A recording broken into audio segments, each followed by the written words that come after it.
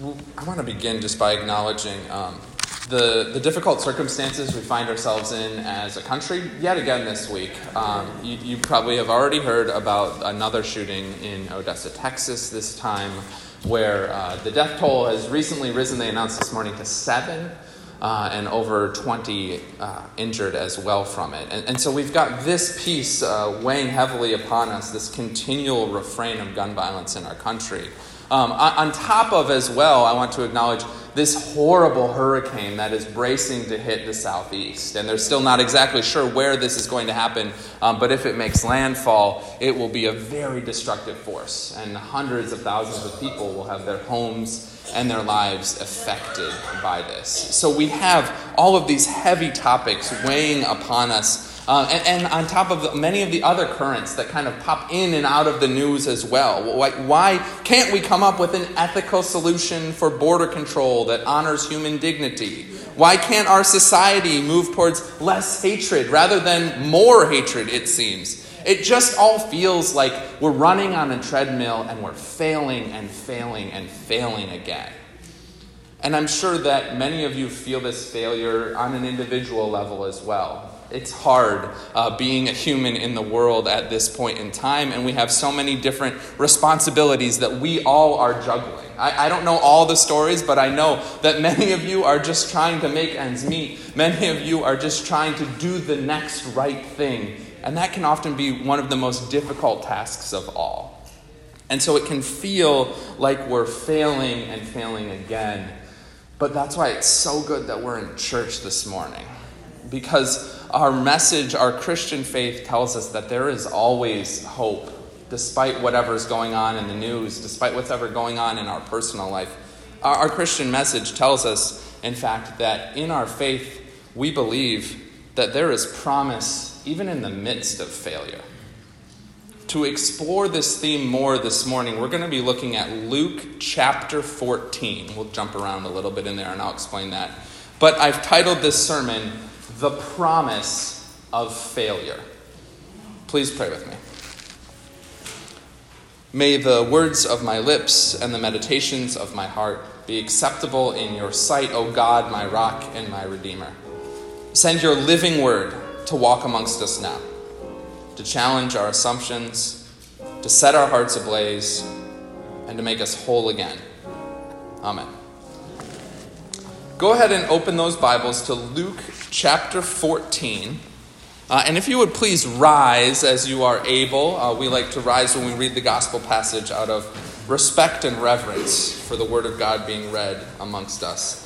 We're starting at Luke chapter 14, and we read verse 1, but then we jump all the way ahead to verse 7. Verse 1 kind of gives us some context for what's going on, and then from verse 7 through 14, we get a little bit more of the story.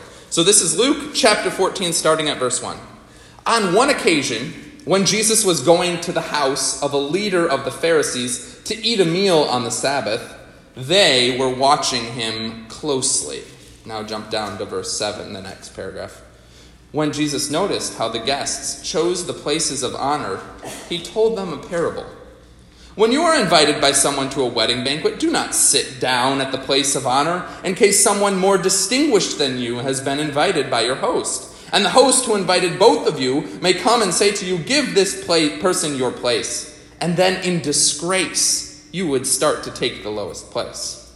But when you are invited, go and sit down at the lowest place, so that when your host comes, he may say to you, friend, move up higher. And then you will be honored in the presence of all who sit at the table with you. For all who exalt themselves will be humbled, and those who humble themselves will be exalted. Jesus said also to the one who had invited him, when you give a luncheon or a dinner, do you not invite your friends or your brothers or your relatives or your rich neighbors, in case they may invite you in return and you would be repaid? But when you give a banquet, invite the poor, the crippled, the lame, and the blind, and you will be blessed, because they cannot repay you, for you will be repaid at the resurrection of the righteous. Friends, this is the good news. It's the gospel of our Lord. Thanks be to God. You may be seated.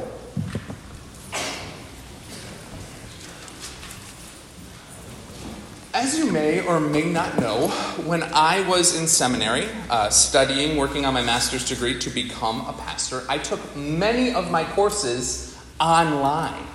And now, many of you might have had experience with online courses, but briefly, the way that it works is you read a whole bunch of stuff each week, and maybe you watch a video that your professor posts, and then you have to respond in all these online forums and talk to your classmates, and et cetera, et cetera. But then at the end of the semester, there's usually some sort of big paper that the professor makes you write, because they can't really gather you together for a test. So you have to write some big paper, and then you have to email it in, because after all, it's an online class. You don't get to turn it in to the professor. And one day, when I was finishing up one of these online classes, I submitted my paper, and then I had to wait a couple of weeks. And a couple weeks later, the professor emailed me back, and it was a note about my final paper. And the professor was informing me that I had done good work on some of the questions for this final, but that I needed to rewrite a few sections and resubmit my paper. Now, I was really upset by this email. In my entire academic career up to that point, this had never happened to me before. I thought I had worked hard on that paper, and I was not prepared for these negative comments to be appearing in my inbox. And so I told my wife about this email from my professor. And I said, it's really just unclear what the professor is even looking for. And it's so unfair that I have to rewrite parts of my paper. And you know what? My paper wasn't confusing. It was the professor's original questions that were confusing. And my wife calmly listened, as she often does. And she says, "Hey, Nick, can I read the email?" And I knew at that exact moment that my ploy was up. I knew that by letting my wife read the email that I was describing to her, she would come to understand that I had maybe fudged a few details here and there in order to make myself appear more like the victim in this circumstance. Truth be told, I used to do this type of stuff a lot. As a child, I learned the subtle art of fudging the details so that I wouldn't get in as much trouble. As I've gotten older, thankfully, I've learned to be a bit more honest and a bit less dramatic about circumstances. But every now and then I do fall into these old habits. And oftentimes I don't even realize I'm doing it. But I'll find myself telling a story, and without even meaning to, I'll exaggerate a little bit, just to make it look like I'm coming out better in this particular story. And I know I'm not the only one that does this.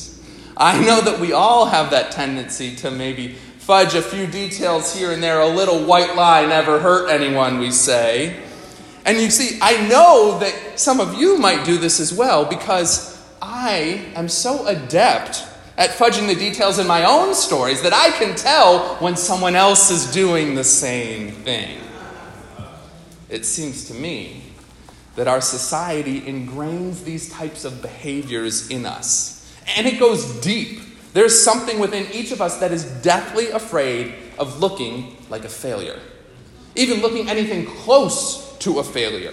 We need to look good. We need to look better than other people in the room. We need to look like we've got it all together. We can't be the ones who has last year's trends. We can't be the ones who make mistakes. We can't be the ones who end up looking foolish. We can't be the ones who have to rewrite parts of their final paper for that professor. As the famous saying goes, failure is not an option. In Luke's gospel passage that we just read, Jesus is confronting this exact mindset. Jesus is attending a feast at a Pharisee's house, and he notices how at this party everyone seems to be jockeying for the good seats at the table, the honorable seats close to the front. And after observing this behavior, Jesus shares some advice with the guests about taking the least honorable seats. Jesus says that when we take the lowest seat at the table, we won't run the risk of being shamed when the host asks us to move on down to make room for someone better. And now this parable can be a little bit confusing if you aren't familiar with the culture of Jesus' day. Jesus lived in a culture that's a little bit different than what we have here in 2019, to say the least. And so you see, at that time and in that part of the country, there was this very elaborate social system that was all about honor and shame. Nearly every interaction that took place in first century Palestine was somehow governed by this type of transaction taking place, where one person was honored and another person was shamed. Every decision, every action that took place in Jesus' day was somehow governed by this honor-shame system. And so when people were invited to a dinner party, where you sat at the table mattered a lot. Would you be publicly honored with a good seat close to the front? Or would you be publicly shamed with a spot in the back? Our social system today is obviously different than this type of honor-shame society, but the core aspects remain the same. In Jesus' time, people wanted to be honored and they wanted to avoid shame.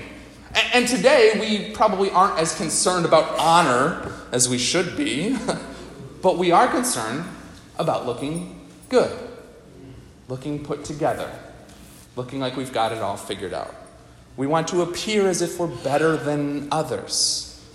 We want to appear more successful, more normal than other people we might encounter. Just like those individuals in first century Palestine, we want to avoid shame.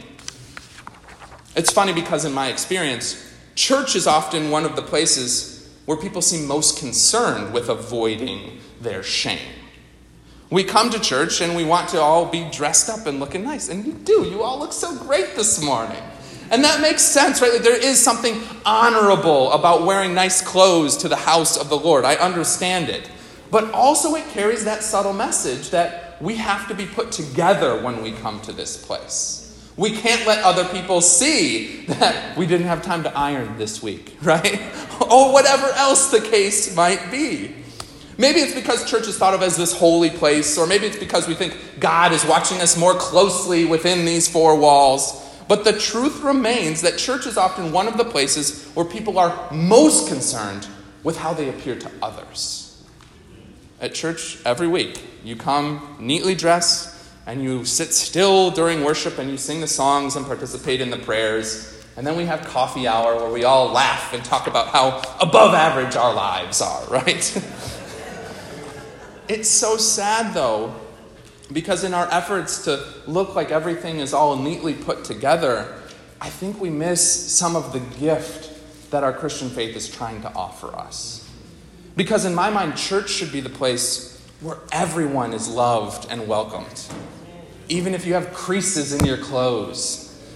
Church should be the place where you don't have to worry about someone gossiping about you, where we don't have to worry that someone is whispering behind your back and putting you down, where we don't have to worry about hiding our faults. Every single week, we start worship here with a time of confession and forgiveness. We did it again today.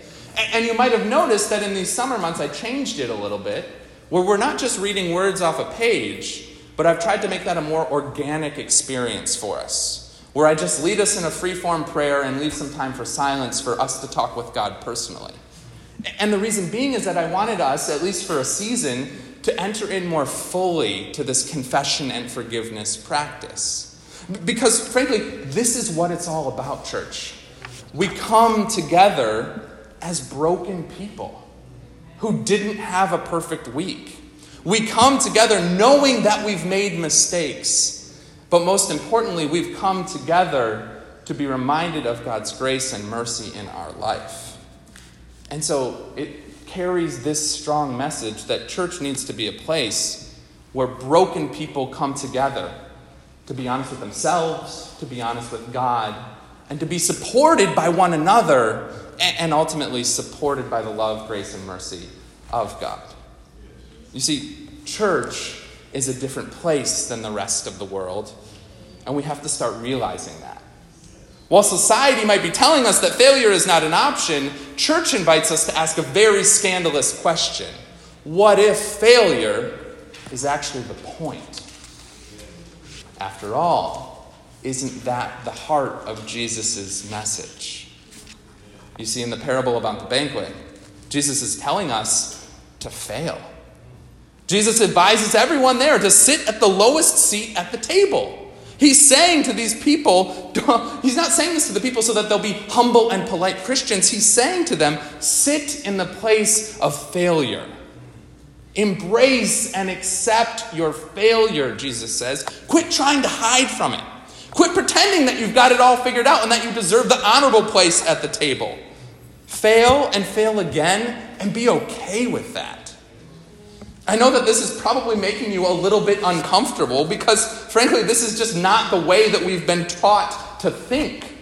But the truth is, in other parts of our society, people are beginning to uncover the promise of failure.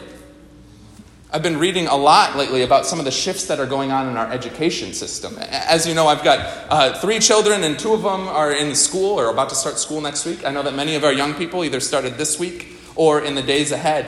And one of the things that educators and researchers have discovered is that it's very important to teach children what they call grit. Have you heard of this yet? To grit schools and teaching grit to our children. It's the idea that we need to teach children how to fail and how to, in the same moment, pick themselves up and keep trying. And they found that the children who can understand this process of failing and working hard and trying again, they will have the best long-term outcomes in their education. Because even if you're really smart in first grade, there might come a point where everything isn't coming easily to you. And so by 5th grade, when stuff's getting a little bit difficult, some of those really intelligent first graders will just give up and quit. But if you learn grit, you learn to keep going. You learn the perseverance necessary to complete your educational goals. And now it's not just in education where this is happening either. They've also uncovered the promise of failure in the tech industry. Now this is fascinating. Venture capitalists, right, the people with all the money who are trying to find the next big thing, venture capitalists are going out and looking for individuals whose startup companies have failed. This is a unique characteristic that they find valuable because they know if they're going to invest their money in someone, they want a person who has some wisdom, a person who's been around the block a few times, a person who has failed and knows not to make the same mistakes twice. And so in this tech industry where billions of dollars are being thrown around, one of the most desirable traits that people are looking for is a failure. Someone who has tried to start a company before and not succeeded, because that person has learned a great deal more than the individual who's just been successful their whole life. Church, what would happen if we learned to see our failures in this way? What if we saw failure as a sign of promise and a source of wisdom? As an invitation to learn and grow and try again? What if rather than trying to hide our faults, rather than trying to always look like we've got it all put together, what if we were just openly and honestly ourselves? Wouldn't that change everything?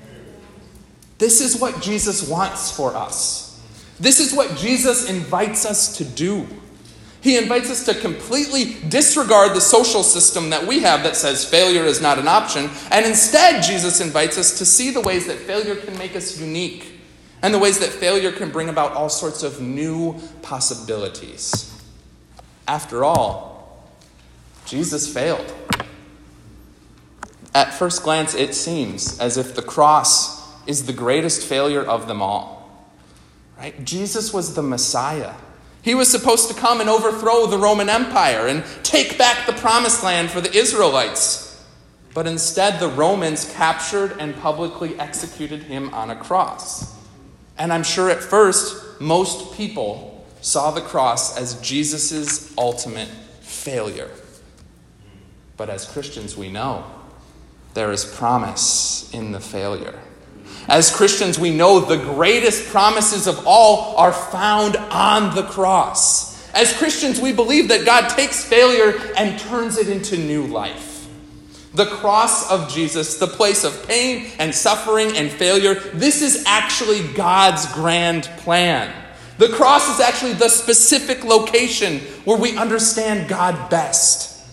And so if that's the case, if God's power is made perfect in our weakness, as the Apostle Paul says, if the cross is actually a source of new life, well, then that means that our pain and our shame and our failure is actually just the part of our life where God is already at work.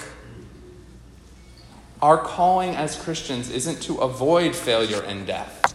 Our calling is to live through failure and death. The problem is that so many churches, so many expressions of Christianity today seem to have forgotten this fundamental truth. For too long, churches have been trying to be amusement parks. There are churches out there this morning that are going to tell congregants that the reason you're sick or the reason you're in need or the reason you failed is because you didn't pray hard enough. Or they'll go in even a step further and they'll say, God is punishing you and that's why you failed, that's why you are sick, that's why you're in need. Church, that's not the way that it works.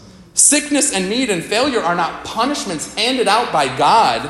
Sickness and need and failure are the very places where God promises to show up for us. There is promise in our failure. And the point, church, is that we need to be there for one another in the midst of our own failures. We are a community of the cross. And that means that we believe that by the power of God, we can live through our pain and struggles together. By the power of God, we can carry each other through the ups and downs of life. By the power of God, we can find the promise in the failure. So rather than worrying about what seat you're sitting at, or worrying about what the professor says about your paper, or what other people might think if you happen to fail, what we need to do is turn our focus back towards the cross. We need to set our minds on Jesus, who took all of our failure, all of our mistakes, all of our sin, and from that brought new life. There's promise in your failure, church. There's promise in the pain and the suffering. God is there and ready and willing and hoping to lead you into new life. Amen.